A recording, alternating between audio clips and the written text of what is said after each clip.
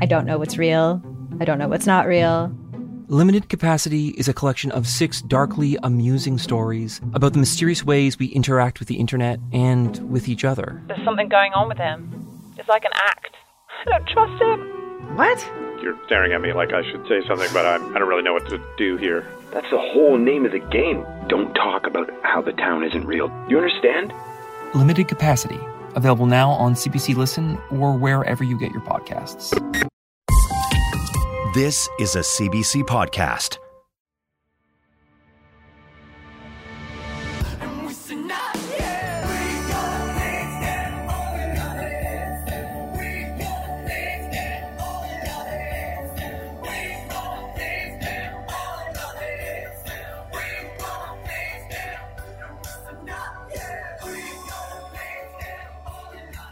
I got a question for, well, I got a question for two of you for sure.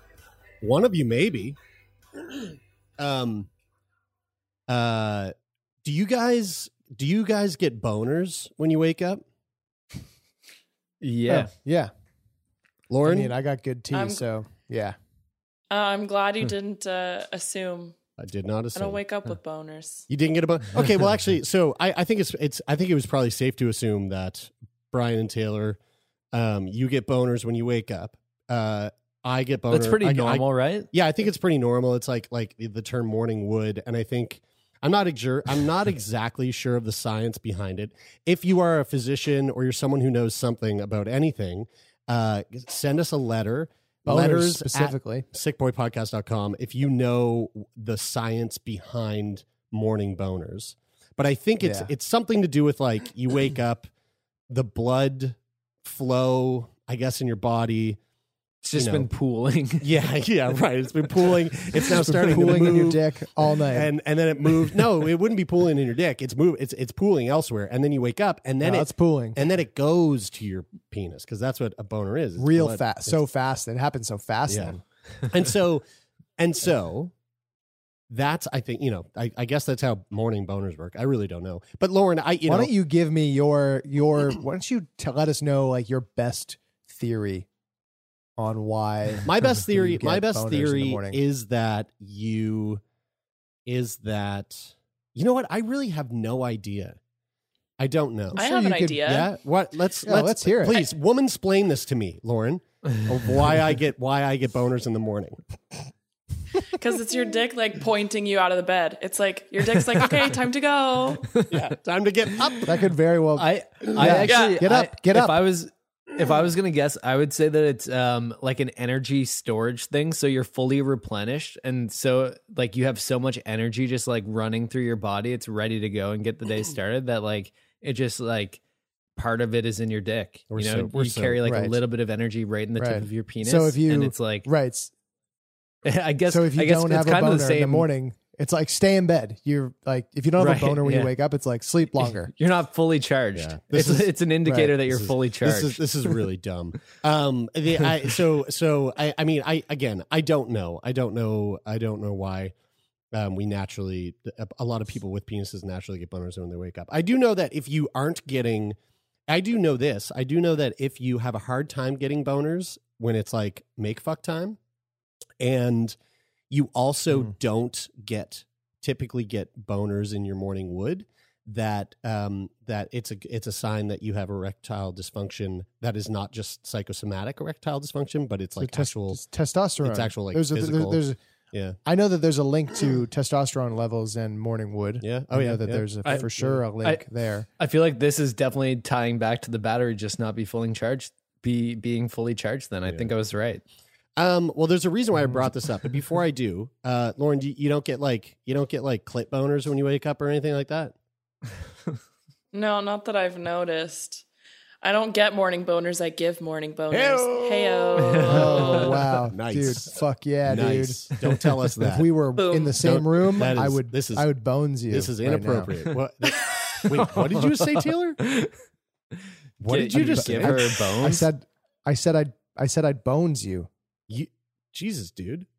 You can't. Like I can't bone the person we hired. No. Guys, I'd Kyla, I can see Kyla right behind you. I was gonna say that's very bold. Yeah. We could literally see her. Yeah, but she doesn't even know. But she can't hear the other side of this conversation, so she doesn't even know that I'm talking to Lauren. Oh wow. Oh, okay. As if this isn't going to be released to thousands of people tomorrow. That could fucking tell her. I completely forgot about that. This is so inappropriate. So here's the reason why I brought this up. I know that Taylor and Brian, I know you guys have been in like sort of high altitude areas in the world.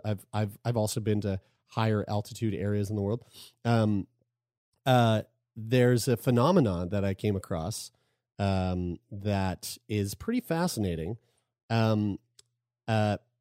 Climbing Mount Everest gives people boners. So, dude, I could have told you that for sure. Like, I just think about how excited I would be to be there. And just the whole time I would be walking around with a raging heart on, like, I can't wait to get to the top of this hill.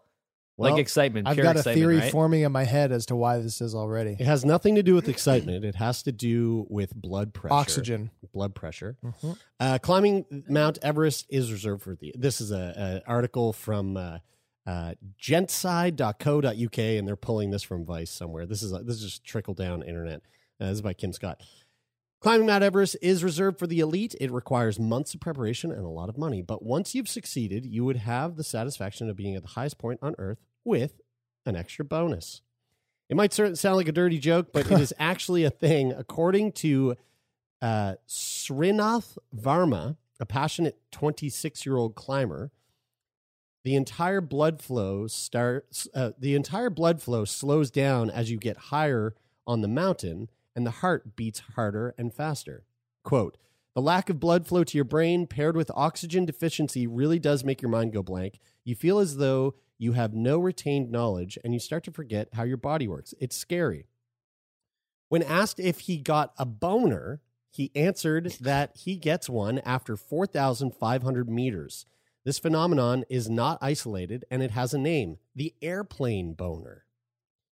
Oh, I mean, yeah, I get airplane boners like it's fucking going out of style. Well, that immediately made sense. The airplane boner thing is a bit different too, I think. So, or I guess maybe not. As the cabin pressure changes with altitude, the male penis becomes erect. Yeah, right. The lower the cabin pressure due to altitude, then causes blood to flow directly to the boner region. Same thing, dude. If I'm going to fall asleep on a plane, same thing I said earlier. It's because you're just so excited for your trip. Like, have you guys ever gone to Cancun? And like, you just have a raging heart on the entire time. Yeah, but then when you come back, you don't. It's crazy. Did I tell you guys about the time that I flew back from Mexico, and we flew out of Cancun? I didn't go to Cancun, but I was flying out of Cancun, and the guy that sat in front of me, he was like this. He was like doing cocaine. No. He had done probably doing cocaine off his rock. Way too much cocaine. and he was That's a crazy he was visual. sitting in front of me. He was probably like 60, like 55 to 60, or maybe he was like 40, but just partied so hard he looked 60. And this guy was he was such a hurting unit. He puked the entire flight back to Canada. He filled bag upon bag upon bag. This guy was not doing all right. Mexico did not treat him well. Anyway, dude, when I'm on a plane, I'm like, I do you guys do this? I sit there. I mean, I fly a lot, or I used to fly a lot, and I will lay down. I will sit there, and I'm like, okay, I can tell that sleep is coming on. I watch my movie or whatever, and now I'm going to take a nap, and I'll go, oh, I need a sweater. I need a sweater or some type of material, or my laptop or something, and I got to put it over my lap, because 100% while I'm sleeping, I'm going to get rock solid. Definitely. And I don't want Karen sitting next to me to call the police on your boner.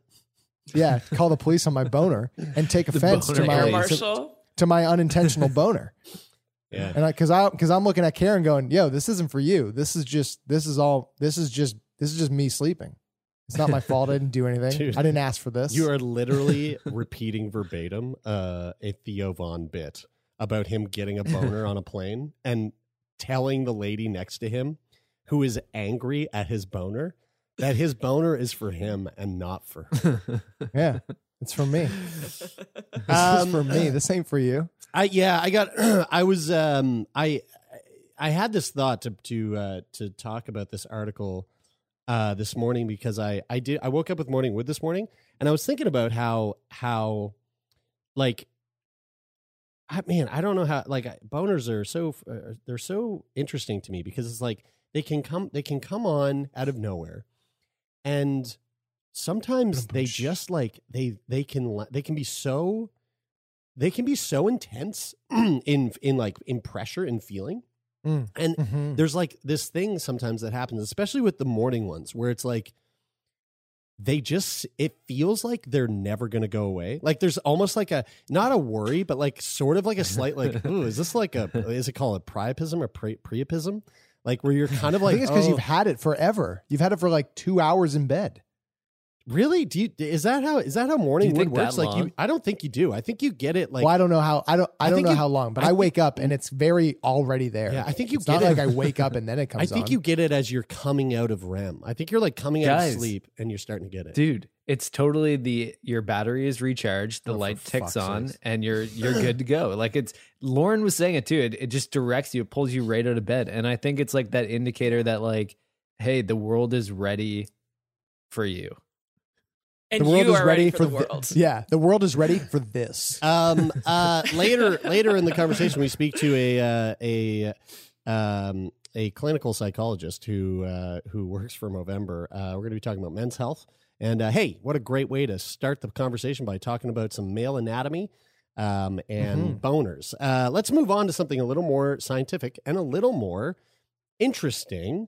This is Debatable. super fucking mind-blowing. Okay, this is coming out of MIT, MIT News, from Jennifer Chu. This is the title of the article. Artificial intelligence model detects asymptomatic COVID-19 infections through cell phone recorded coughs.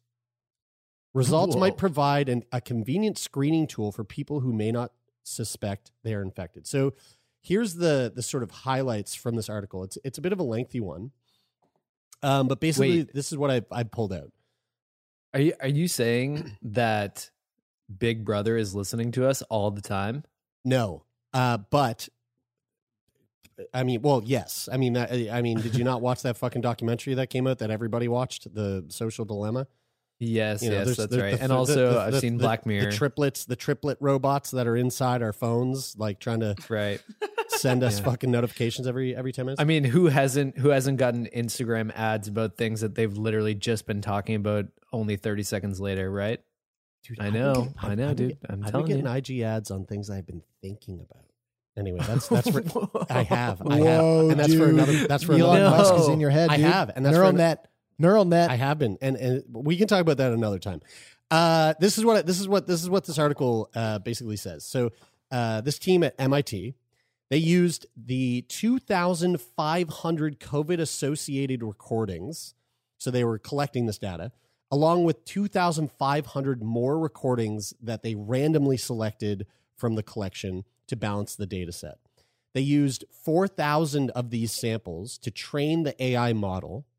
The remaining 1,000 recordings were then fed into the model to see if it could accurately discern coughs from COVID patients versus healthy individuals. So they have recorded coughs from a ton of these people, and they've trained the AI with a total of 5,000 recordings, and they took then 1,000 of the recordings and they tested it through the AI, right? So the model identified 98.5% of coughs from people confirmed with COVID-19. And of those, it accurately detected every single one of the asymptomatic coughs. What? The team is working on incorporating the model into a user-friendly app, which, if FDA approved and adopted on a large scale, could potentially be a free, convenient, non-invasive pre-screening tool to identify people who are likely to be asymptomatic for COVID-19. A user could log in daily, cough into their phone, and instantly get information on whether they might be infected and therefore should confirm with a formal test. Well, but a cough into your phone is not the same as a genuine. No, but like I need to cough. The whole idea here is that you're coughing into your phone, and the AI is so dialed in that it is able to detect the sounds in your cough to say with 98.5% accuracy whether or not you have COVID-19, and pretty much with 100% accuracy whether or not you are asymptomatic with COVID-19. Is that enough? Is that not fucking crazy? That is super mind blowing. You know what it makes me? It makes me think of all the effort and the technology and the science that is going into researching COVID and COVID related things and things for detecting COVID and all this shit. And how many people, like, what happens? How bummed are people going to be if there's a vaccine that just gets sent out and they're like, oh, all this technology that we developed is now worthless. Do you know what I mean? Like pretty bummed. You spend so much time developing something and, you know, you're developing it for the health of the world, but you're also thinking, you know, this might punch my ticket to Richville. And well, when no, go ahead. But then it all falls away. Vaccine, yeah, well, when there's a vaccine, it's still going to spread. Like once it's announced that there's a vaccine that works, it'll have to be produced on a massive scale. It'll have to be distributed, and all that's still it's gonna take a lot of time. So if we're able to implement an app quicker than that, then we'll be able to bring the disease to heal and be able to live normally. Like imagine if everyone was able to live the way we have been here in the Atlantic bubble up till now, like knock on wood. Like having contact tracing that sophisticated might enable people in other parts of the world to be living the dream like we've been and save lives between now and then. Yeah. I mean, when is the vaccine coming out? I mean, I heard from one particular source that it was supposed to be available already. Dude, who knows? Dude, we're going to find it. We're going to get the vaccine before we find out who's president. No, come on. Well, it's going to take a while to find out who's president, though. Hold on, let me refresh my CNN link. See if it's over. Yo, have you guys heard of GPT-3? No, what's that? It's like you told me it's an AI thing. You sent me some stuff on it, a video on it before of how crazy advanced it is. Yeah, it's basically like right? AI that uses deep learning to produce human-like text. So like you could basically get a human to like it ingests a bunch of information and then it starts to like create text that sounds like the text that was input into it, and you can start getting it to like training it to answer questions, and it's basically going to be like the language source for AI, so it can start talking in like really intellectual ways and interacting and interfacing with human beings. Well, have you ever heard the audio of the two AIs speaking to each other that they developed their own language? So they took two AIs and they got them to try to communicate, and they started to develop their own language with one another, and it's very eerie to listen to because it's like it sounds like a glitching out fucking computer that's trying to talk, but they're talking back and forth to one another. It's very trippy. The crazy that's thing the last thing the last human being is going to hear. Oh fuck yeah, dude! Yes, guys. How dark and ominous is the word deep learning? Yeah, deep learning just makes me think like, think of a computer that's just sitting in a corner and it's like the camera's on it and you just see the light flashing and it flashes a little bit quicker. Hey man, listen, the camera is just zooming in slowly and then you realize that thing is going to kill everybody. Halloween. No, that's literally running everything. Look, Halloween is over. We are in November. We're ramping up for Christmas. Okay, we're trying to keep things light, trying to keep things sweet. Okay, I want to keep it on this AI train, but I want to lighten it up a bit. I just went through this article a little further, and I just found something that I didn't see prior, and this is going to blow your fucking minds. Okay, so talking about AI and how impressive AI can be, right? Prior to the pandemics, this is from the same MIT article. Prior to the pandemic's onset, research groups had already begun training algorithms on cell phone recordings of coughs to accurately diagnose conditions such as pneumonia and asthma. Get this. In similar fashion, the MIT team was developing AI models to analyze forced cough recordings to see if they could detect signs of Alzheimer's, a disease associated with not only memory decline, but also neuromuscular degradation, such as weakened vocal cords. So they were working on figuring out AI to potentially diagnose Alzheimer's through the sound of a cough. They first trained a general machine learning algorithm or neural network known as ResNet50. Fuck, that's a spooky name. To discriminate sounds associated with different degrees of vocal cord strength. Studies have shown that the quality of the sound can be an indication of how weak or strong a person's vocal cords are. Subriana, this is one of the people, trained a neural network on an audiobook data set with more than 1,000 hours of speech to pick out the word them from other words like the and then. The team trained a second neural network to distinguish emotional states evident in speech because Alzheimer's patients and people with neurological decline more generally have been shown to display certain sentiments such as frustration or having a flat affect more frequently than they express happiness or calm. The researchers developed a sentiment speech classifier model by training it on a large data set of actors, intonating emotional states such as neutral, calm, happy, and sad. The researchers then trained a third neural network on a database of coughs in order to discern changes in lung and respiratory performance. Finally, the team combined all three models and overlaid an algorithm to detect muscular degradation. The algorithm does so by essentially simulating an audio mask or a layer of noise and distinguishing strong coughs, those that can be heard over the noise, over weaker ones. With their new AI framework, the team fed in audio recordings including of Alzheimer's patients and found it could identify Alzheimer's samples better than the existing models.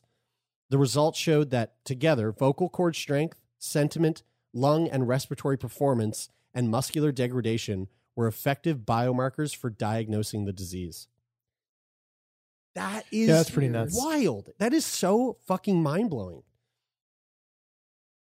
Wow. It is It's like crazy. a cough is like the fingerprint sound for the human health or something. That's incredible. That they're able to diagnose such a range of problems. Just through the sound of a cough. I can't get over that.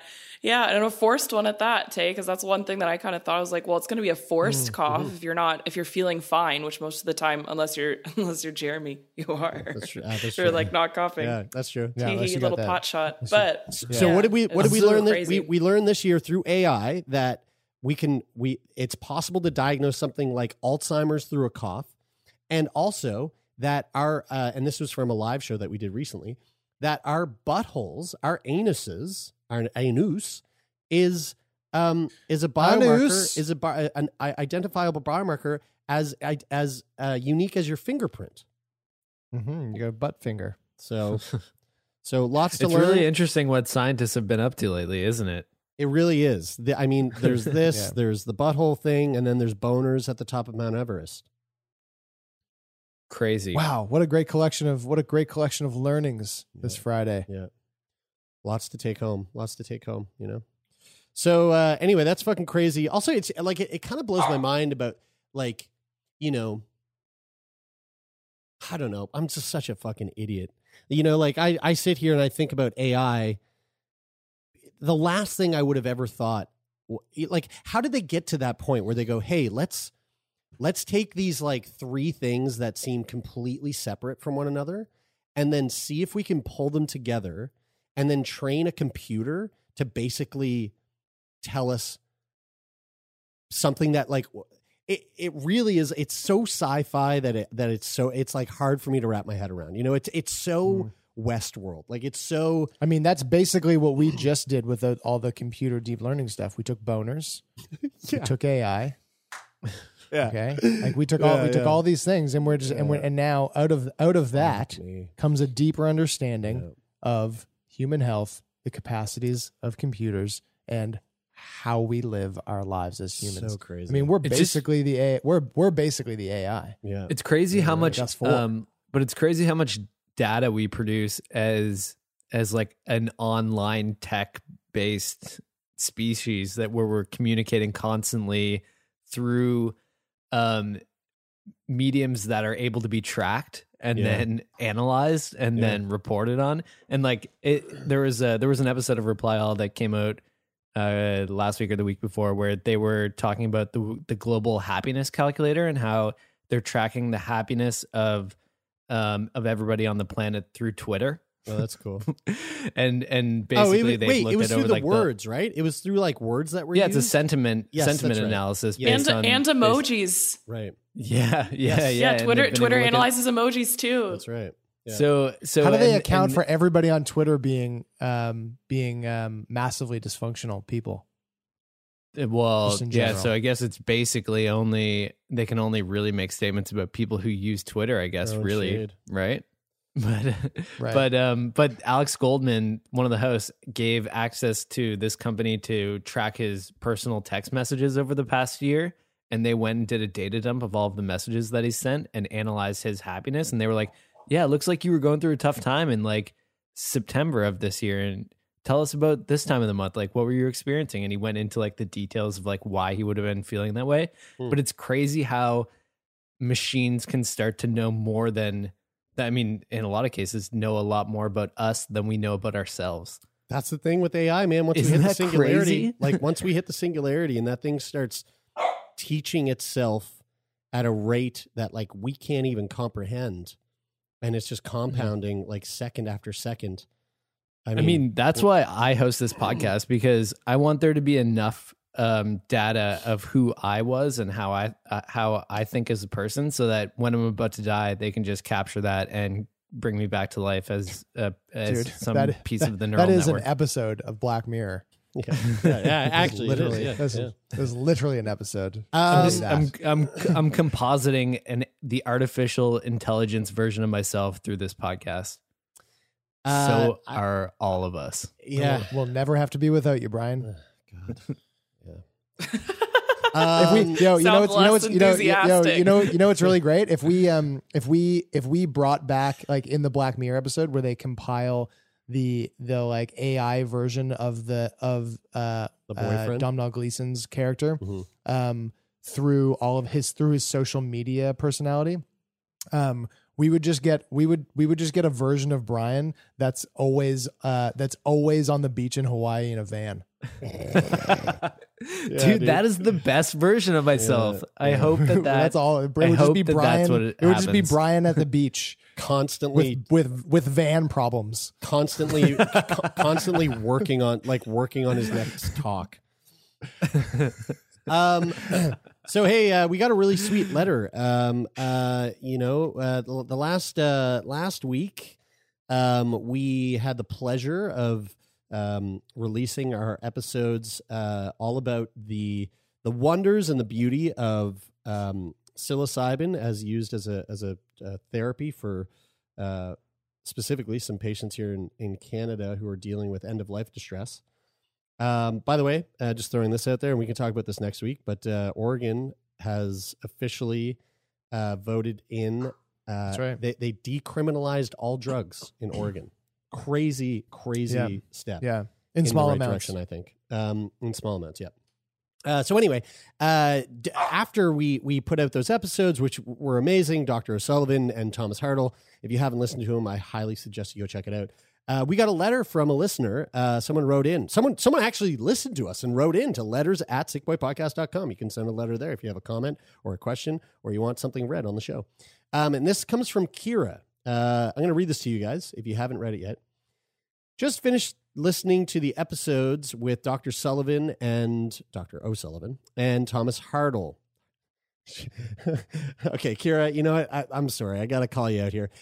You said Dr. Sullivan and Thomas Hartley. Close, but no. Dr. O'Sullivan and Thomas Hartle on psychedelic therapy. I'm just. Yeah, if you fucking write rising us a here. letter, make sure you don't spell anything wrong, or we're That's going right. to call you out on the Yeah. podcast. You can also send your letters to whatever. That's fucking guys, my back hurts too much. Let's get this over with. They were fascinating. It's so exciting to hear about the benefits of these treatments. I thought you might be interested to know that psychedelics, ketamine at least, are also being tested for chronic pain treatment. My dad's lived with a mess of chronic pain issues for the last 23 years. Oof. It took him 10 years to get diagnosed, and the diagnoses were complex. Fibromyalgia, peripheral neuropathy, spondyloarthritis, 2 disintegrated discs in his spine. I'm pretty sure I'm forgetting some of it. The pain had gotten progressively worse over the years. His day-to-day treatment includes high doses of prescription opioids. Eesh. He's also a patient at a specialist pain clinic in Vancouver. He goes down every year or two to have his facet nerves burned down so they are less sensitive to the pain. Oh my Lord. About 5 years ago, he signed up for an experimental ketamine treatment with the clinic. They admitted him for 2 or 3 weeks, throughout which he was kept on a ketamine drip. He described the dose as being just at the starting point of a high, not deep into a trip. The goal was to reroute the pathway of the pain signals. Pain travels to the brain through the nerves, and with chronic pain, it's taking the same route over and over and over again. Over time, those pathways get deeper, making the pain more intense. The ketamine treatment breaks those paths, forcing the pain to find a new route. That's my unscientific understanding of it. So we're that's Kira, and she's not a doctor. So just take it easy. Yeah, that's all right, you folks? saying it factually. We get it, Jared. Take it easy, folks. Yep. For Dad, the treatment was a huge success. He was able to cut his opioid dose in half. Unfortunately, the treatment is temporary. The new pathways get deeply embedded over time. He'd likely do the treatment again, but the clinic has had their funding cut and have less than half the beds they used to. He's even having a hard time getting his facet treatment done on time. Through it all, it's his incredibly strong spirit that gets him through. He rarely leaves the house anymore, but finds so much joy in the little things. Watching birds and squirrels at his bird feeder, spoiling my niece and nephew, traveling the world through Google Earth. Fuck yeah, that's super fun. He's a joker who loves to laugh. He's got a huge heart and isn't afraid to show his emotions. I told him he should apply for the show, but I think it might be hard for him. He does not have much energy these days. Anyway, thanks for having these conversations. There's potentially so many amazing benefits to psychedelic therapy. The work you're doing to break down the stigma is important. Well, thanks for that, Kira. And yeah, ketamine treatments. I mean, it's, I've heard a number of conversations about ketamine being used for especially for treatment resistant chronic depression. And again, it ties into that whole rewiring of the neuropathways in the brain and kind of changing up those pathways. Oh, that's crazy. Mm-hmm. Yeah, there's ketamine. There's MDMA is really big. Yeah, as MDMA well. is being used big time for PTSD specifically. Mm-hmm. Yeah, That's right. So yeah, and that it's. I think we are probably a while out, but like Dr. O'Sullivan said, MDMA is probably going to be the next thing that we see become legalized and used for therapy use. This stuff that's happening in Oregon right now is fucking huge. I think that not only did they decriminalize all drugs, but they also passed a law where the use of psilocybin for therapy is legal now in Oregon, which is again huge. Oh, so, cool. and there was a number of states that legalized cannabis. So it's the wheels are slowly turning. Yeah, man, it's so good for overall public health for those drugs to be decriminalized too, because Mm-hmm. it's not only like the incarceration rates go down, but then it allows drugs like that to be studied for medicinal purposes. So I'm it like sure- opens the doors to so many Yeah. future treatments. I'm sure Mark Tyndall was pretty stoked to see Oregon Totally. pass that that law. Yeah. And like this isn't necessarily true, but like once one state or one country takes that step, then it makes it easier for the next country That's right. to, and like things start Yeah. to happen at a faster rate. But but at the same time, I would say that isn't necessarily true in the sense that like federally, Canada has legalized cannabis, but in the States, they took the first steps, at least in North America anyway, Yeah. legalizing it in certain states, but then there's no federal law. And like states, like I was surprised to hear the other night that a couple nights ago when the election was on, like when it was like, 1,000 miles an hour election coverage, that New York hadn't legalized cannabis yet, and that was really surprising to me. Yeah, well, I mean, we were there last year, right? And I remember we were looking for. Yeah, that's right. You guys were looking for joints, and like they were like, no, we don't. But they were like selling CBD pre rolls, but they didn't. Yeah, have they THC. were like CBD stores, like, Yeah. and they sold Yeah. joints Yeah, and yeah, oils and yeah. all that stuff, right? But it's wild that it's so like demonized in the States too. It's like it wasn't even demonized that way in Canada prior to it being legalized, the same way that it is in the States, which is just wild. The because schools it's- in the States, it's crazy. Like they're Yeah. very fear mongering about it. Like the education I got about it in my health classes and stuff that I took, it was like I thought I was gonna die. Like I was like kind of afraid of cannabis before I stared using it. Yeah, right. Like, I will because say of all though, the like weird messaging that they shove down our throats. I will say though, like obviously when I first started smoking weed when I was, I don't know, in my late teens, I thought like, this is amazing. Like everybody should do it. It makes me more introspective and more self-aware. And I think I'm a kinder and compassionate person because of it. And I thought it was like the greatest thing ever. But then I had experiences with a few people, sort of in my immediate life that had tried smoking weed at a younger age that had like significant psychological effects, where Predisposition they to schizophrenia. Exactly same type of thing. So if you're using or if you're engaging in using THC under the age of 25, like I think people need to be really careful about that. Yeah.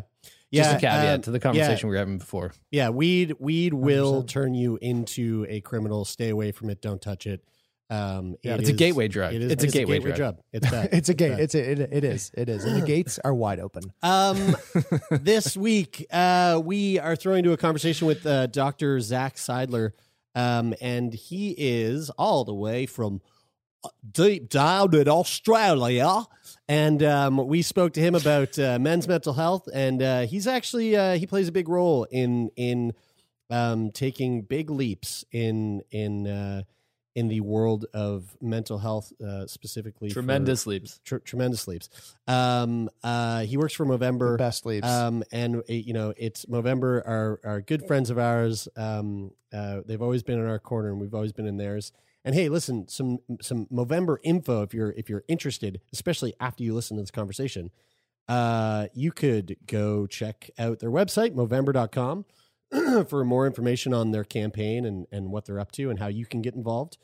Or you can go to conversation.movember.com for a handy tool to help guide you through how to have tough conversations with a friend who might be struggling.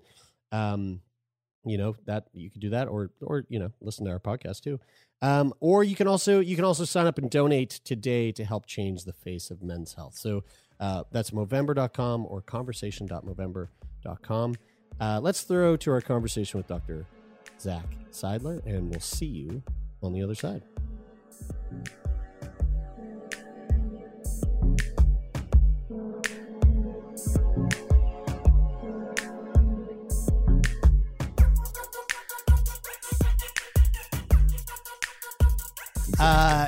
Dr. Zach Seidler, clinical psychologist. Is that correct? Psychologist? That's yeah, right, clinical yeah. psychologist, researcher, and leading men's mental health expert. Also, the director of mental health training at Movember. Movember, Yeah. very, very good old friends of ours. They've been hoisting our lazy asses up over the last 5 years and giving us a bit of love every year when it's mustache time. Zach, I'm gonna, so I don't know if you know this, but I did go to theater school and studied acting at a very esteemed university here in Canada. And one of the big things that we did was learn accents. But I will save you my Australian accent. I've done it a number of times on the podcast, and if you want to listen to it, you can go back and listen to past episodes. It's dialed in.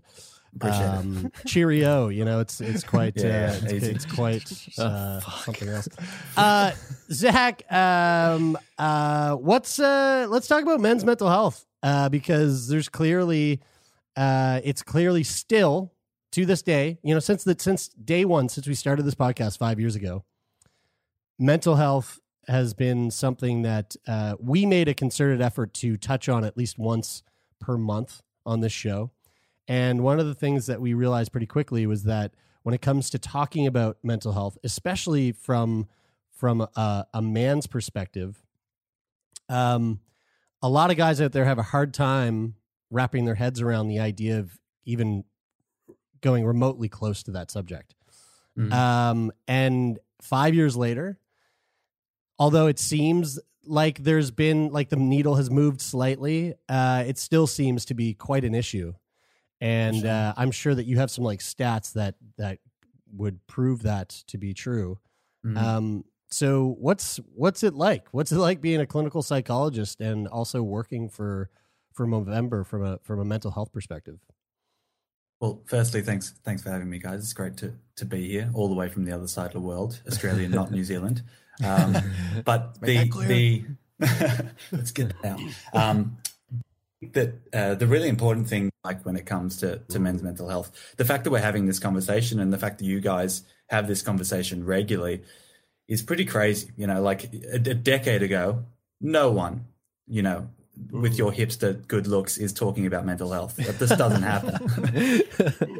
So we've made great, progress in that instance. In saying that, from a stats perspective, we lose a man a minute to suicide the world over. It's about 500,000 men a year. And, from anecdotes to personal stories that everyone has, it's not a ripple effect anymore. It's a fucking tidal wave, everyone has been touched by this stuff. Silence is deadly. And I think that the thing that we're starting to understand is that programs like this are leading to the undercurrent, if you will, shifting. Yeah. So the way that we understand and talk about mental health is making huge progress, and we're starting to understand that we can shift the dialogue about this stuff, but it's going to take a fucking long time, especially, middle-aged guys who are potentially isolated and living in regional areas and all that type of stuff becomes really difficult over time. What makes it so hard for guys to make that first step in opening up and starting to talk about their mental health? I mean, from my perspective, we've been doing this show for 5 years, and I understand the importance of doing self-work, and especially focusing on, for one example, seeing a therapist. And only recently, even after having these conversations, which, kind of have been this form of therapy for me over the past 5 years, only recently, in the last 4 or 5 months, did I actually start seeing a therapist myself. And so I'm curious, I'm ripe to see a therapist because I'm in this environment where I'm talking openly about this stuff quite often. But for guys who, don't have the privilege to be able to have discussions like this, for their job, what is it like? What makes it so hard to take that first step? And how do we get more people to do that? Well, that just shows, and I appreciate, you sharing that with me. But I think that what it comes down to is that if someone like you finds this shit hard, and I find it hard as well, talking about my own mental health is a really difficult discussion, and I'm literally the guy who should be doing this. So the fact that it's hard shows that it takes practice, and sadly, young guys growing up don't get the same practice to deal with vulnerability and emotionality, that women do, for instance. And you look at 12 to 16-year-old guys, and they're not sitting around talking about what's going on in their head. They just don't do that. Thankfully, football clubs nowadays in Australia are starting to introduce this type of discussion so that they can normalize it, I guess, over time. Mm-hmm. But the reason it's difficult is because it's not something we do very often. We don't necessarily have the language to do it. But I want to stress that we have the capacity to, and it's really clear. I deal with guys of all shapes and sizes, different age groups, different ethnicities. No one is immune to this stuff, and no one is unable to describe what's going on. They just do it in their own fucking way. I just want to correct you there. You said football clubs. I think what you meant was soccer clubs. But yes, I fully. We have rugby as well. I'm just throwing it out there. Fully heard everything else you said there. I like how much of it from a psychological standpoint, and from the work that you do as a professional. How much of that do you think is a generational issue? And to add to that, do you think that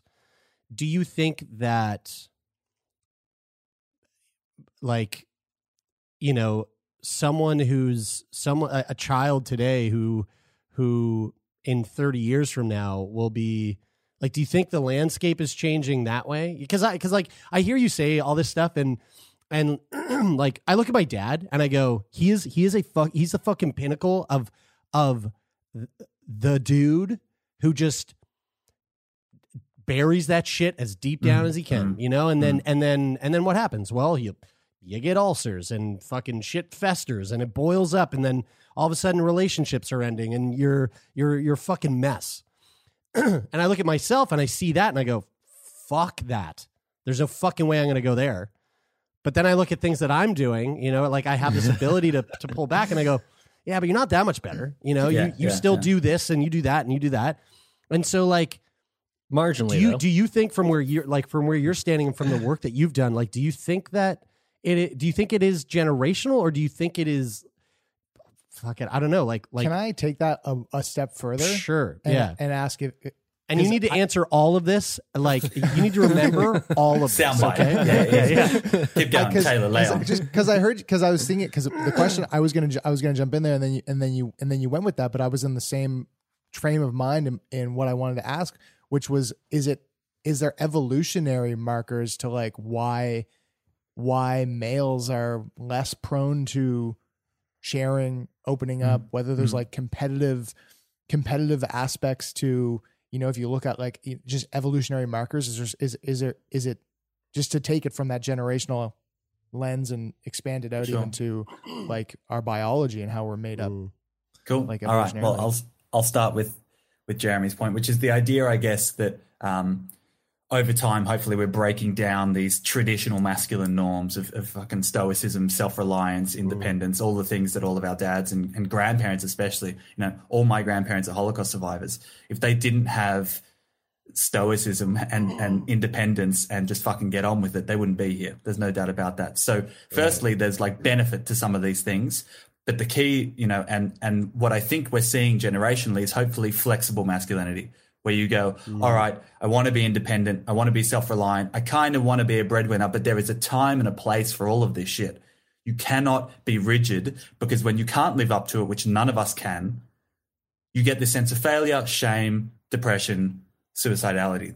Describe masculinity as hard won and easily lost.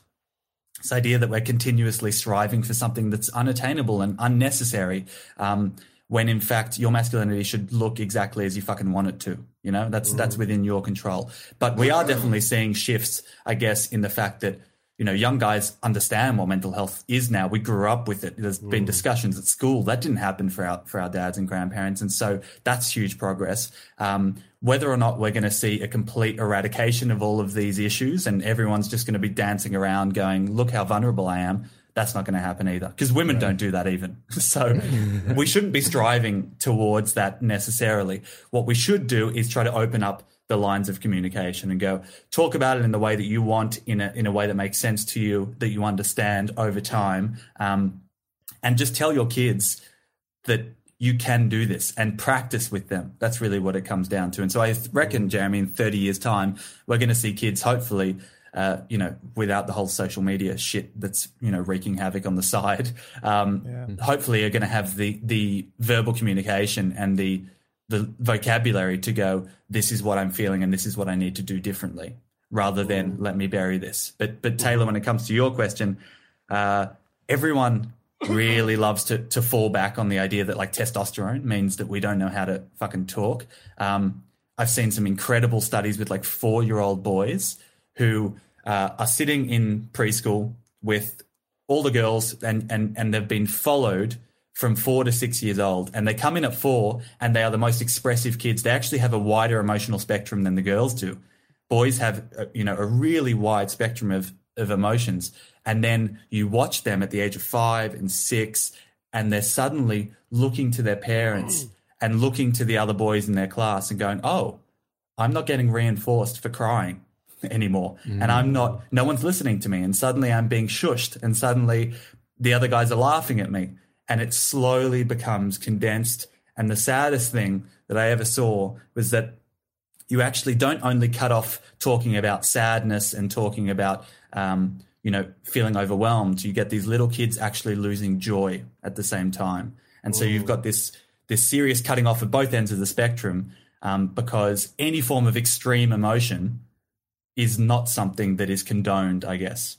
And that's why we end up with, sadly, anger and aggression being the only thing that bubbles to the surface. So is it basically like this trajectory that you're talking about that has been seen among young male children? Like it's just through society norms, it has like cultivated this retardation of like emotional intelligence. Like is that basically what we're looking at? And like maybe one of, fucking probably thousands of different reasons why for sure suicide is like one of the most, or is it not the most, the highest killer for 15 to 44-year-olds? Yeah.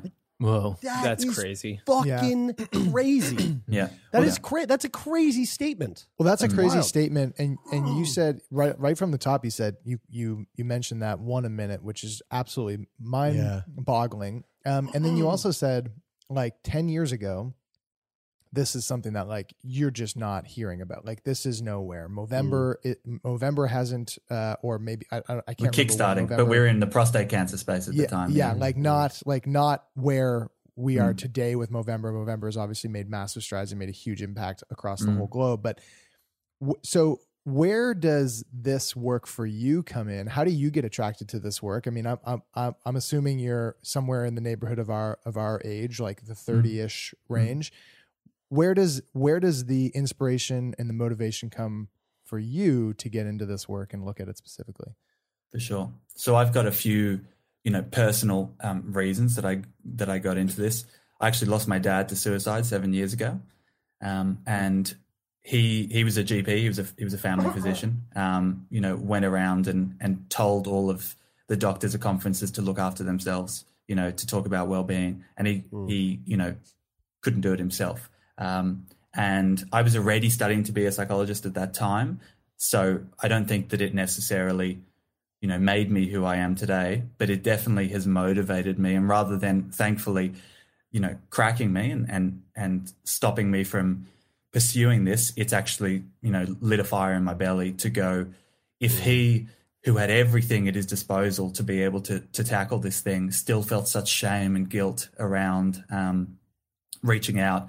I felt so awkward discussing any of this stuff with him. We knew he was depressed for a really long time, but it was so uncomfortable, and he wanted complete control around that, because it was everything to him. His profession was everything to him. If he couldn't be a doctor, he didn't want to be anything, really. And so that really started my understanding of like, wait a second, there's something fucked with the system here. Because he went and saw so many psychs, so many psychiatrists. He was in and out of hospital.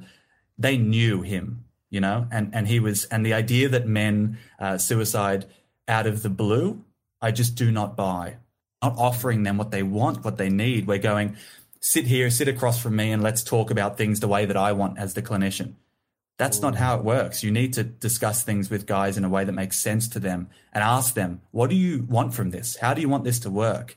So that is something that continues to drive me and thankfully, you know, is very much in line with Movember's agenda. But really what it comes down to, I've just watched too many of my mates struggle unnecessarily when they could have just earlier reached out before crisis hits and just gone, what's going on? And I watch the way that men interact with women. Gender has always just been intriguing to me.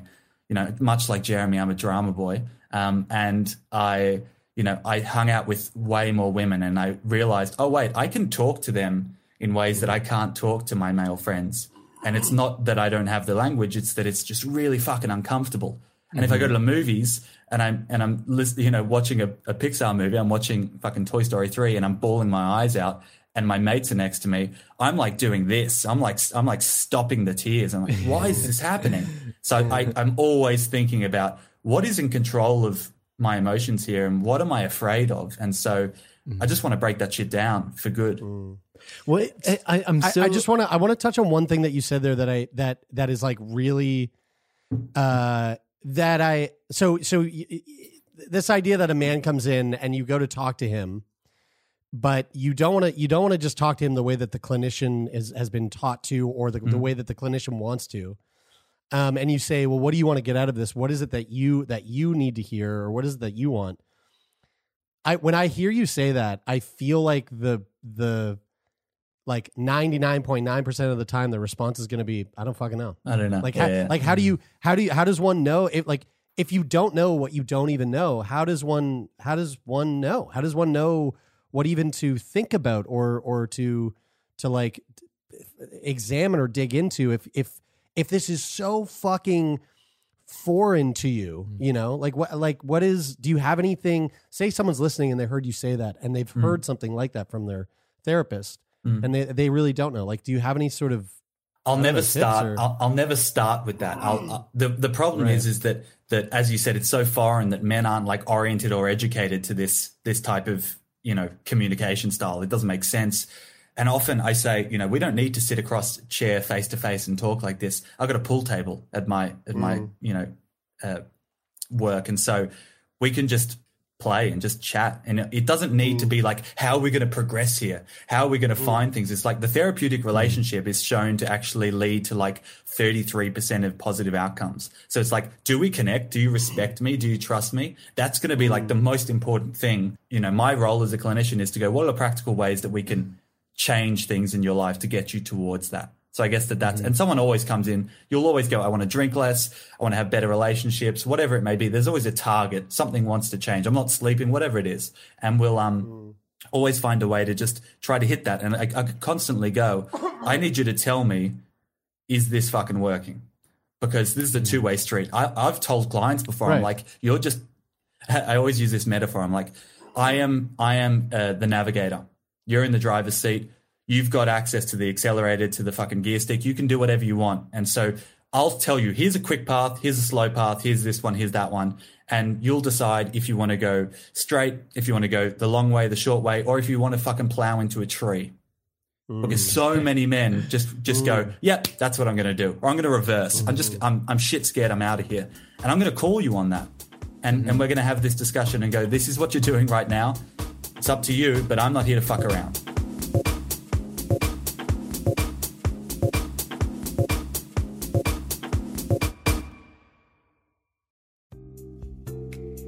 Are you tired of hearing the same old wellness advice? It's time to dig deeper and listen to America Dissected from Crooked Media, the podcast that's cutting into the science, culture, and policy that shapes our health. From doctors fighting for their rights to the surprising truths about sunscreen, America Dissected dives deep into the state of health. Tune in every Tuesday for new episodes of America Dissected, available on all major podcast platforms. Mm-hmm. I feel like there's like, I don't want to break it down to just like two types of guys, but there's like a more alpha type guy, and then I identify with being like a guy that's more connected with my feminine side, and for me, permission to go to therapy was more so like embracing my feminine side. Like one of my criteria for reaching out to or finding a therapist was they had to have feminine energy. So it didn't have to be a woman. It could have been a man who had more feminine energy. It didn't really matter to me, but it was like, I you mentioned the being a drama geek as well. Like I always felt more comfortable opening up to my female friends when I was younger about my problems rather than my guy friends, because I wanted to protect the idea of masculinity within myself and like retain like an alpha male status and not seem weak to the guys, but like still be able to talk about my problems to, somebody what else. Is that? What does that? Yeah, what does that say if we go, I want to embrace my feminine energy, so I'm going to go to therapy now, where the feminine energy exists? That immediately goes, men should not fucking be here. You know what I mean? Right. Yeah. Or men should resist the feminine energy within inside themselves. And I believe that everybody has a balance of that. Whether you're an alpha male or not, there's still maybe that's just a part of your masculinity, though. That's what I mean. I think so. And I think that's fine. And you should be able to embrace it. But it seems like almost like in reaching, in trying to like, to propagate this idea that for men, going to places like therapy is a positive thing. We almost like sort of like try to message it that like, oh, it's okay, alpha male. This is an okay thing for you to do. But like, there's a range of guys who are struggling to deal with their mental health, and they might not be the guys who identify as trying to be the alpha male type, but they still also need to be able to be vulnerable and open about what they're going through. For sure. So the vast majority of the population are not alpha males. Yeah, there are very few of them. If anything, when I see the alpha male, you start to sorry. He's just flexing. It's all good. Yeah. Look at that winter body. Sexy ass. The idea that there is an alpha. I sit across from I've sat across from famous rugby players, who are massive dudes. And if I hadn't been open to the fact that they can have, what we call multiple masculinities, they can have various versions of themselves that fucking shift moment to moment. You can go out and have a beer with your mates at the pub and then come home and watch Mulan with your daughter and cry. You can do whatever you want at any point in time, and it has to be, again, that flexibility. So, we say that everyone is trying to achieve this sense of alpha masculinity, but the vast majority of men don't even believe in it. They just feel the pressure to live up to it. And so if we try to constrict that and go, oh, you fit into this box, I'm going to treat you like this, we really limit the capacity for these guys to actually show their true colors, which is the issue. And really, Brian, the vast majority of guys that we see, no matter what they look like, have that ability to access their emotions. They just need to be given the words. I mean, I'm an alpha. I was just saying, like, for the guys out there that are betas. I mean, when you said earlier about that they're starting to like implement these things in football clubs in Australia, like, what is that? I think about back to like Brian and I are best friends.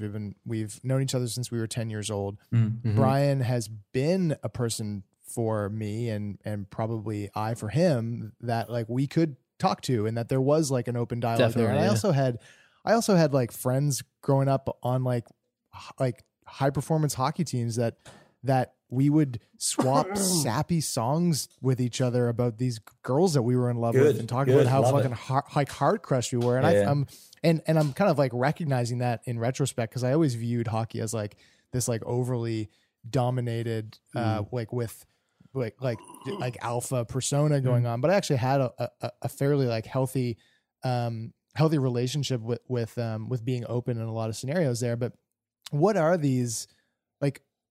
I think about it kind of has to start with with kids, with young boys at a certain age, like you mentioned, in like when you followed that group of 4 to 6 year olds, you sort of see this emotional contraction happening.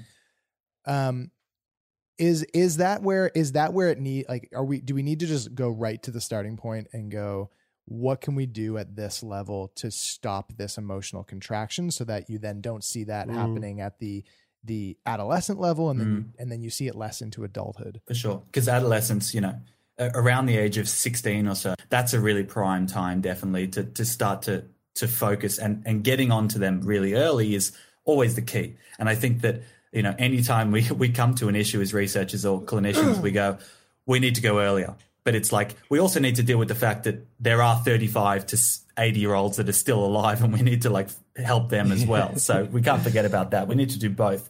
I reckon something that's really key here, and that we've all spoken about a bit, is the idea that there are actually really awesome ways for male-to-male dialogue about this stuff. And the idea that it's only men can talk to women, and especially that men can only talk to female clinicians or whatever it may be, is bullshit, isn't true. It might look different, but we all know that we've got a male friend who we know how to have that connection with, and we need to build those up to make those conversations more meaningful over time.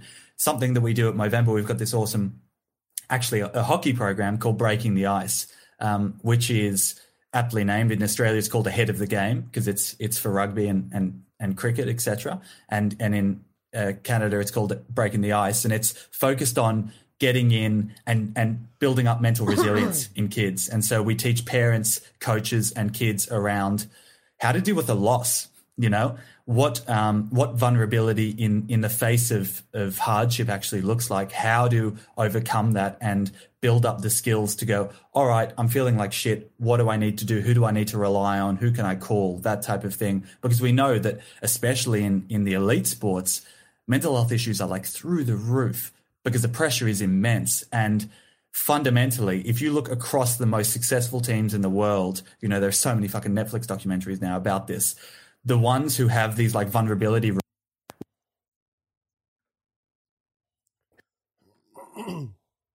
they get someone to get up and talk about an issue that's going on for them, and they're just these big blokes just crying. And it's oh, how are they winning trophies? I remember, because they fucking love each other. That's what's going on here. And they rely on each other, and they understand what's going on. Lying, keeping everything to yourself, being ashamed of the truth of your humanity doesn't benefit anyone. So that's what the Breaking the Ice program is trying to get, adolescent boys to go, this is in my best interest for my performance, for my schooling, for everything, because boys are just doing worse across the spectrum. We do worse at school. We die 4 years to 6 years earlier than women. We just, we're not thriving in the way that we should be. And that's because everything is constricting, as you said. Yeah. I mean, with sports, if you are, like you said, it's such a pressure cooker environment anyway, at the highest levels. And then, but at the same time, all these people are also living a life outside of that sport. They've got problems, they've got issues, they've got relationships, and there are things that come up. And if you can't unburden yourself, or feel like you have a space or people to unburden yourself with, especially the people that you are probably closest with, i.e. teammates, people that you spend all of your time with. Again, just adding to that, about to crack. It's amazing to hear that there is that. That's a cool, that's a really cool little program that you mentioned there, that they've got a vulnerability room. They come in, they take that time, get it off your chest, talk to people, be open. It's really cool. But is it as simple as, we talk about the word vulnerability a lot, and that's probably the most important takeaway I've had from the last 5 years of doing this podcast. But is it that simple? Vulnerability, being open and talking about what you're going through? No, I feel like it's all not. there is. No, and right. Taylor, if you think about the amount of pressure that these guys are going through, you look at the substance abuse issues, in the sporting world. It's why are they drinking and drug taking? And then you've got domestic violence. All of this is tied up with, I cannot be the person that I want to be, and now I just need to, slowly and surely just explode, one way or another. And that's what happens. It's like a self-destructive pattern. But Brian, if we're going to think about vulnerability being the key here, no, I don't buy that for a second. I think it's a start. and it's a communication toolkit to go, all right, what type of setting am I in now? Who are my support people? What can I do to reach out to them? And really, that therapy is not purely about just going, oh, here's the issue.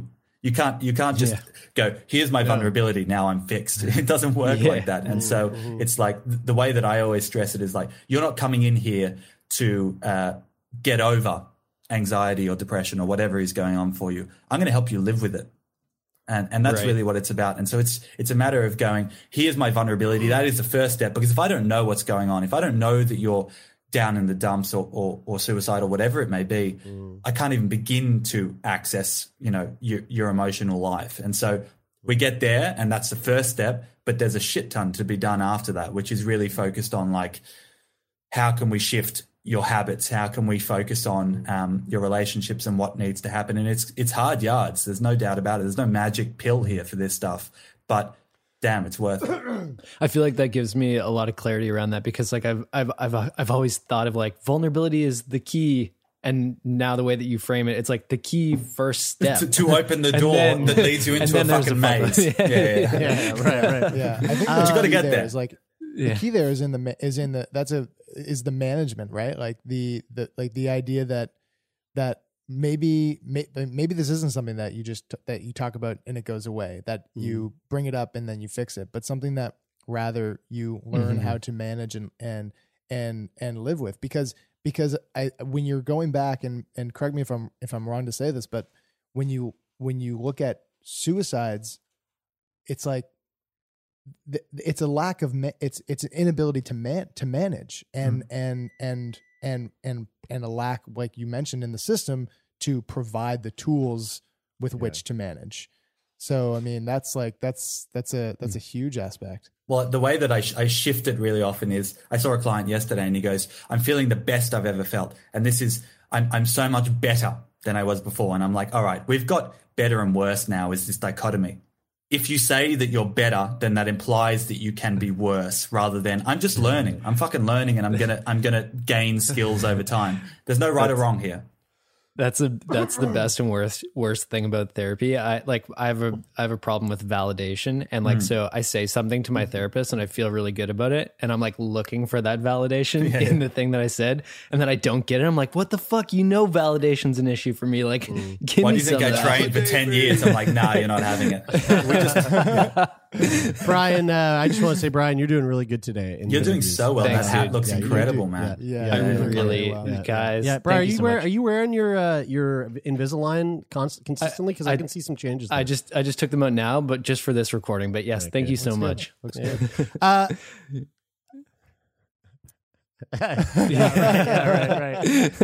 Oh, fuck. I have a partner. Zach, I'm okay. Zach, I want to ask what your thoughts are on and maybe we're opening a huge can of worms here, but I want to know your thoughts on the term toxic masculinity. And is that a useful term? Is that a problematic term? Is it something that's become? Is it something that had good intentions but then became something somewhat of a problem? What are your thoughts on that? Awesome, great question. Can of worms. Here we go. So I don't buy it at all. It's as a scientist, who tries to measure masculinity all the time. I don't use that term. I talk about like rigid or harmful masculine norms, which is the idea that, like, as we've discussed before, if you go out and you're misogynistic and you have, seek power over women and you are homophobic and all of these horrible things which have now been tied up with masculinity, those are really, really harmful for your own well-being and the well-being of humanity. But what it comes down to is that, as I've said, the vast majority of masculine norms are going to be really fucking useful in some settings. If you're a firefighter, if you're not stoic as shit when you run into a fire, you're not going to be able to last. But what we want is that when you come out, you cry your eyes out, you tell them about the cat that died in there, you deal with the trauma, and then you get ready for the next fire. And that's the way to do it, rather than coming out. And it's a metaphor. The fires is putting out fires constantly. And that's what men need to be better at, rather than I went in, I'm fine, I'm sweet, let's go to the next one. That is, you're going to break down naturally. So toxic masculinity doesn't allow for us to have that conversation about what is useful and what is harmful. It immediately goes, masculinity is bad for you. And what that does, as we've seen, is isolate and alienate a huge amount of guys that we really want to access and engage. And many of them are fucking assholes. I'm not going to deny it. I've been on Twitter. I get death threats all the time. I'm like, what are you doing? We're all striving for the same thing here. But if I don't empathize with their situation and I immediately demonize them as a clinician, I'll never see them. And if I don't see them, then we end up with a pretty problematic situation where the lives that we're trying to save, we're actually pushing them further away. So we have to find a way to engage with these guys, call out their bad behavior, while also going, what can we do differently here? So toxic masculinity potentially closes down the conversation. When I something that I was thinking, because I was listening to a podcast just the other day, and this was a topic of conversation: toxic masculinity, the idea of toxic. I masculinity only listen to this podcast and stuff. so do I. I just re-listened to my own voice over and over again, and it was me that was talking about it. and something that I see a lot in a lot of men, and that I certainly saw in myself in my teenage years, and definitely in my late teenage years, is that this idea of putting this like term of toxic masculinity, like it's like when you are trying to attain a version of masculinity that isn't authentic to you, that's bad.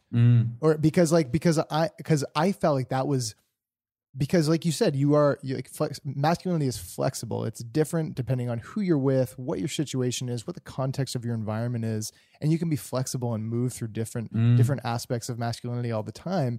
And I found that I spent a lot of time as an adolescent trying to be a version of masculine that I thought somebody else wanted me to be. It's not you though. And yeah, exactly. And I was wearing the mask and all that metaphorical stuff. And, taking the mask off, you start to see like, wow, I was an actor. Can't breathe. I cannot breathe. Yeah. And it is smothering. Exactly. Cannot breathe is a great way to put it. Like how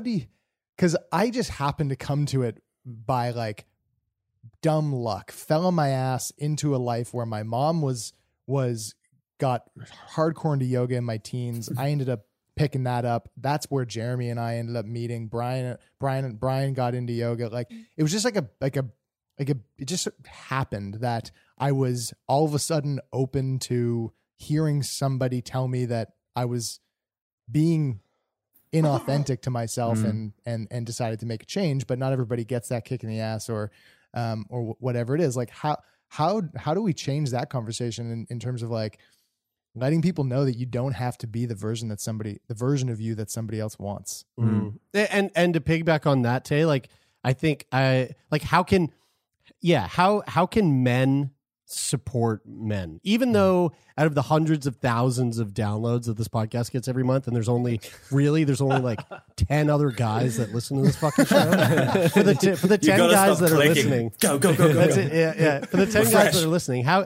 can men help? How can men support other men? How can men be there to like open that up, like what Tay went through? Love it. So what we've taken away is that yoga equals flexible masculinity.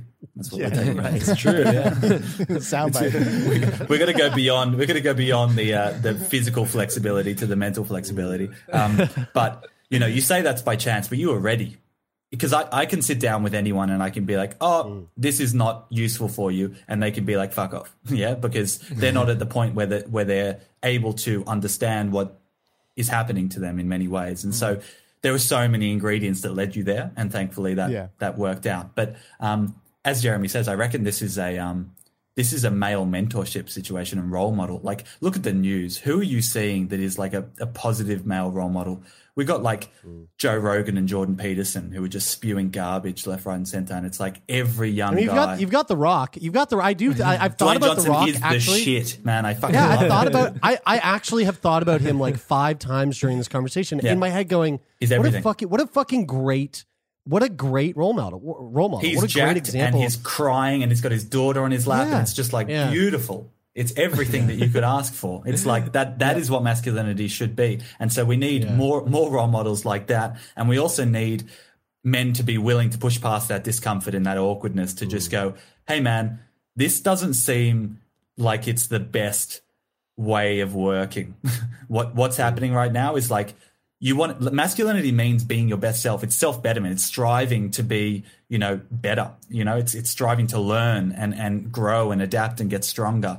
And, denying the legitimacy and the reality of your situation and who you really are, that's not brave. That's not courageous. That's just sticking your head in the sand. And so having those conversations, and, in Movember, we've actually created a conversation starter where we give you the words really to have these chats with mates in your life. It's called Movember Conversations. And it really goes to pushing through that discomfort and saying to the guys in your life, hey man, something's up. I've noticed what's going on, and how can we discuss this in a way that makes sense to you, in a way that's going to break that down. But as we've discussed, there's a time and a place for this stuff. We can't you can't suggest that, he's being stubborn and he's not willing to have this conversation right now when there's 15 people around at a party. It's like, pick your time and place, go for a coffee, go for a beer one-on-one, but call them out and realize that it's kind of in your best interests and in their best interest to do that. And being patient, I guess, this stuff, because as we discussed, there is so many ingredients that add up to the moment where they just go, I don't want to do this anymore. And we need to have heaps of role models. We need to go to, fathering camps as well, so that we can make sure that we're the positive role models for our kids. And all that takes is getting your boy, sitting him down and going, I'm going through this right now, and being human with him rather than attempting to be Superman, because every dad wants to be Superman for their kid. And then you get to fucking 30 and Jeremy's looking at his dad being like, oh, that's not how I want to be. That doesn't work. Yeah. But when you're a kid, you're like, look, he never cries. He never does anything. That's awesome. How good. Yeah. And then you realize, and now I have feelings. I don't know what to do with them. We need to upskill the shit out of every guy out there. That's what needs to happen. Mm-hmm. Man, what I really want to know is, how does Movember always just attract the greatest guys ever to work for? Yeah, I know. Talk about role models, like talking to you, Zach, our friend Mitch, like Jesse, like all of the guys that we've met, our fucking manager, Jeff, like every male that I've met who has been a part of that organization in some way has been one of the greatest role models I've come across, period, in my entire life. Like you're so right about that, and Brian. And it's probably not Movember that attracts those people. It's those people that make Movember what it is. I appreciate that. I mean, there seems to be so much buy-in from everybody at Movember. Like, which makes sense. There's a cause, and then there's a lot of people that have, like yourself, Zach, who have been, personally affected by, like, in a really big way by a lot of the messaging that that Movember's putting out there and the things that they're trying to work on. And I think that attracts a ton of authenticity, which makes for a lot of success and great conversation. It's beautiful working for a charity that's also a cult. It's just right. It's a facial hair cult. I don't own my face. In 2 weeks' time, I don't own my face. Like, my CEO has full control of my facial hair, which is hilarious. But I fucking love this stuff, man. It's having these conversations is like the most enriching thing that you can possibly do. And walking around and having events, virtual events, left, right, and center now, where I get to talk about things that matter. And get to chat with guys like you, and we can see the potential for change. That's everything, and the moustache is just the beginning. Really, we've funded over like 1,000 programs. We've raised $1 billion Australian dollars, and it just started with a couple guys in a pub being like, we should bring back the stash. So there's a lot to be said for manpower in shifting the game and realizing that Movember's been apolitical. We don't get into the gender relation stuff. We don't fight about that shit. It's not necessary. We are just going to help men live happier, healthier lives. And it seems like a pretty easy task. There's a lot of difficulty underneath it, but the messaging is real fucking simple, which is just like, let's talk. Let's get this ball rolling. And I'm very lucky to work with, the best people in the world. And, the Canadian team is just out of control. Dr. Zach Seidler, dude, it's been a fucking honor and pleasure to meet you, and so glad to have you on the show to talk about this stuff because it's really important. And again, to those 10 males that have been listening to the podcast, we love you, and we're here for you. If you ever want to reach out, hit us up. Zach, I have a feeling this won't be the last time that we'll have you on the show, so I look forward to the next time we get to cross paths. Thanks, boys. Can't wait.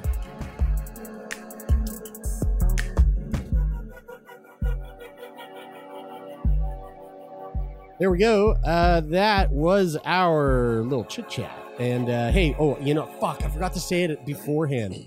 God damn it. Our audio with Zach was all fucky. And so there were like moments where his track just dropped out completely. So if you were listening to that conversation and you were like, oh, that was a weird moment where Zach went from one thought to something completely different. That's our bad, and my bad, because I'm the one who edited his audio. So I tried my best, but I think, I just tried to make him not sound like a complete fucking psychopath. And I think I did an alright job. I mean, that's all you can ask for.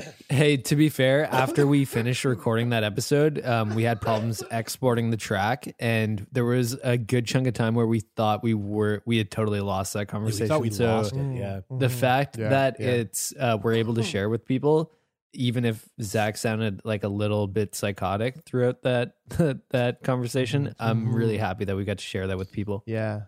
And ultimately, we will undoubtedly have issues uploading this track to the airwaves for you to hear it. So like, you should just be fucking thankful that you heard it at all. That's right. And if you enjoyed that and want some more of that, go follow us on Instagram or Twitter or Facebook at Sick Boy Podcast is our handle. We are constantly putting fun stuff up there for you to kind of follow along with what we're up to. And that's that. That's all that Jeremy has to say. Well, and that sweet little story that we heard earlier on in the episode, that came to us via letters at sickboypodcast.com. So if you've got a fun little story that you want to share with us about what is something we talked about on the show, your own personal experience with illness, something that just you love about the healthcare system, something that you hate about the healthcare system, could be anything under the sun, let us know. Letters at sickboypodcast.com. If you've got comments or you've got like grievances, like you want to talk about how frustrated you are with Brian's participation in the podcast, then you can go to sickboypodcast.com/contact. And you do the same thing if you want to apply to be on the show. sickboypodcast.com/contact. Subject: Brian is driving me crazy. If you feel that way, I'm incredibly sorry. And as I am probably the only one in this group with emotions and take things really personally, I really, really, really genuinely am sorry. It's fine. But you can definitely let me know if I upset you. Nope. If we're lucky, maybe Jeremy, who edits these episodes, Jeremy Saunders, maybe he'll take this part out, but I assume he probably won't because he probably just doesn't want to. And it's too much work.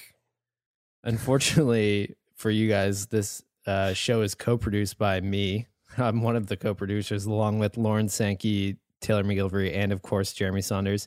And our manager who lets me still be a part of the group, even though he probably shouldn't, is Jeff Lonis.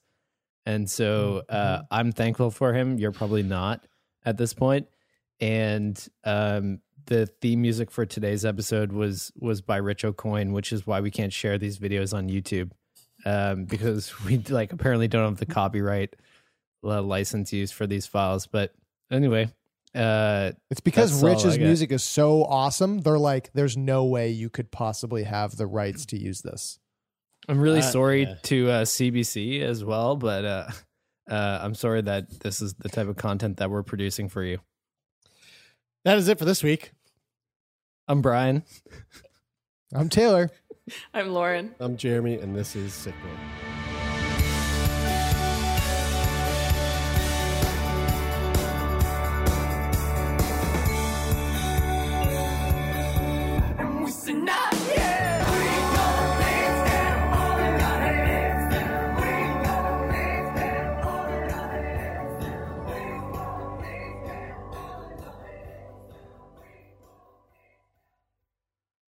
For more CBC podcasts, go to cbc.ca/podcasts.